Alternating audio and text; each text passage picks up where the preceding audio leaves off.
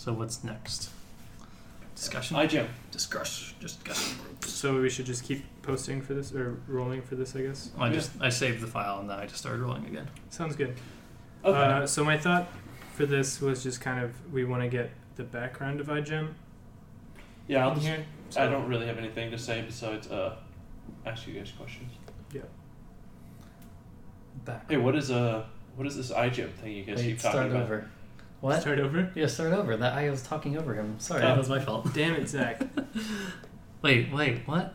What was his question? Wait, I need to There's be no ready for snare in my this. headphones. Okay, What? go ahead. So what is this iGEM thing you guys keep talking about? It's a annual competition.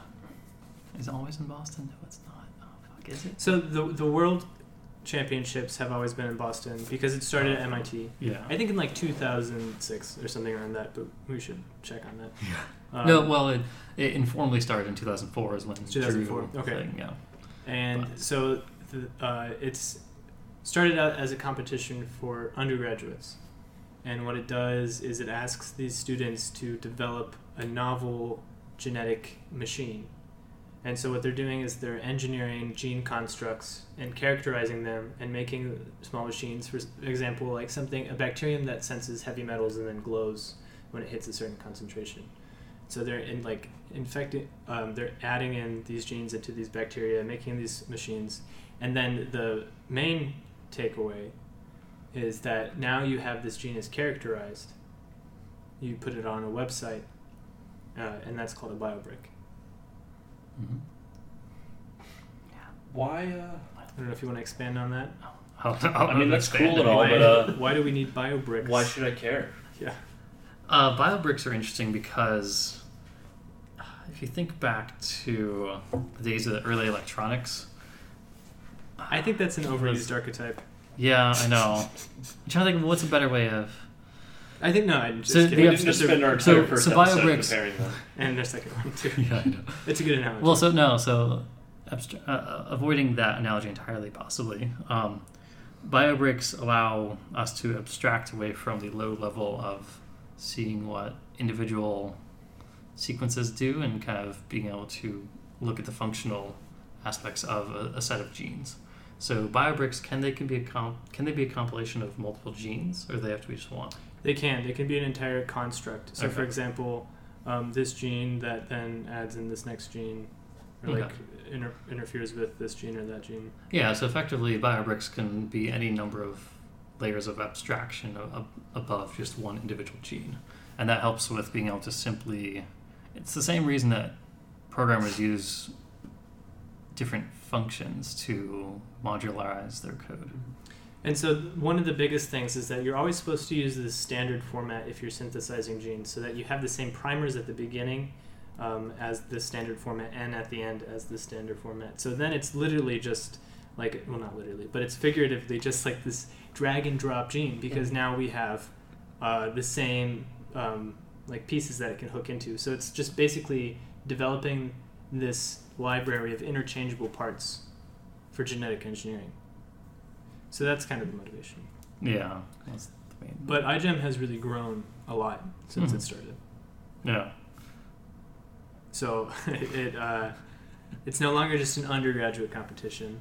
Now there are graduate divisions, community lab tracks. So for people like Hive Bio or Sound Bio, BioCurious. And it's also, they also have tracks now for things that like modeling, as opposed to just like the wet labware, or people that are developing like software scaffolded for different programs. It's kind of beyond me, but things more than just the wet lab. So it's really grown into this huge competition all over the world. It's pretty nifty. I did it. Yes. Nice. Yeah, you did it. It's crazy. Zach was there. I volunteered. Not the once. same time. No, definitely not. What year was it? 2014. Yeah, I did mine in 2012. So if I was someone who was, say, listening to a podcast that happened to be mentioning no, the iGEM competition, that would literally never how would I happen. get involved? Wait, what would never happen? Ever listening to this podcast? If anyone is Oh, actually listening to us, how would I get involved in iGEM. Is there like, do you go through your school? Would you go? Well, that's the primary way that people get involved in iGEM is they will start up a group or a club within their school, and then they'll apply. Or do they have to apply? They just have to pay the fees. Yeah, you just have to pay the fee. Yeah.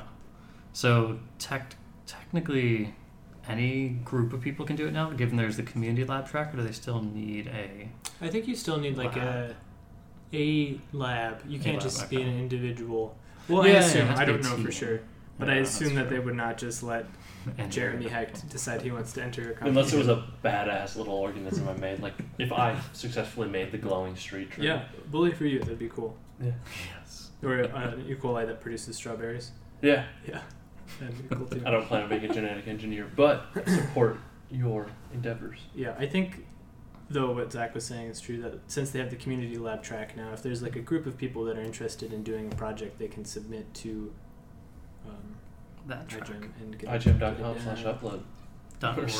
.org/. .biz. So the competition, so there's regional competition, so they have like America's West division, which is like everything west of the Mississippi, America's East, Europe, South America, that sort of thing. And they do, so they do the regional competition, and then everyone that gets a gold medal at regional competition, which isn't just the first place, it's everyone who satisfies these criteria, can then move on to the International Jamboree at MIT. And the people who win the International Jamboree at MIT, the world champions, they get this trophy, which is Full of cash. I don't know, I've never gotten it. Rub that No. in. I'm just kidding. So it's about this big, and it's gold, and it's a Lego brick Nice. Yes. to play off the idea of a bio brick. They're Yes. very funny people. Yeah. I don't know, is there anything else to add in about it? I don't know much about the mechanics of it. Like, you talked about stuff like I recall, but I don't know enough to talk about. I'm trying to think. So there's two aspects to every iGEM project that is done. The first is the scientific project, which is like the organism you create and how you characterize it and everything. And the second is what's called human practices. And so that the human practices, I think, is a really important part of iGEM. And it's basically trying to expand exposure of synthetic biology to people beyond just the people that are participating in the competition.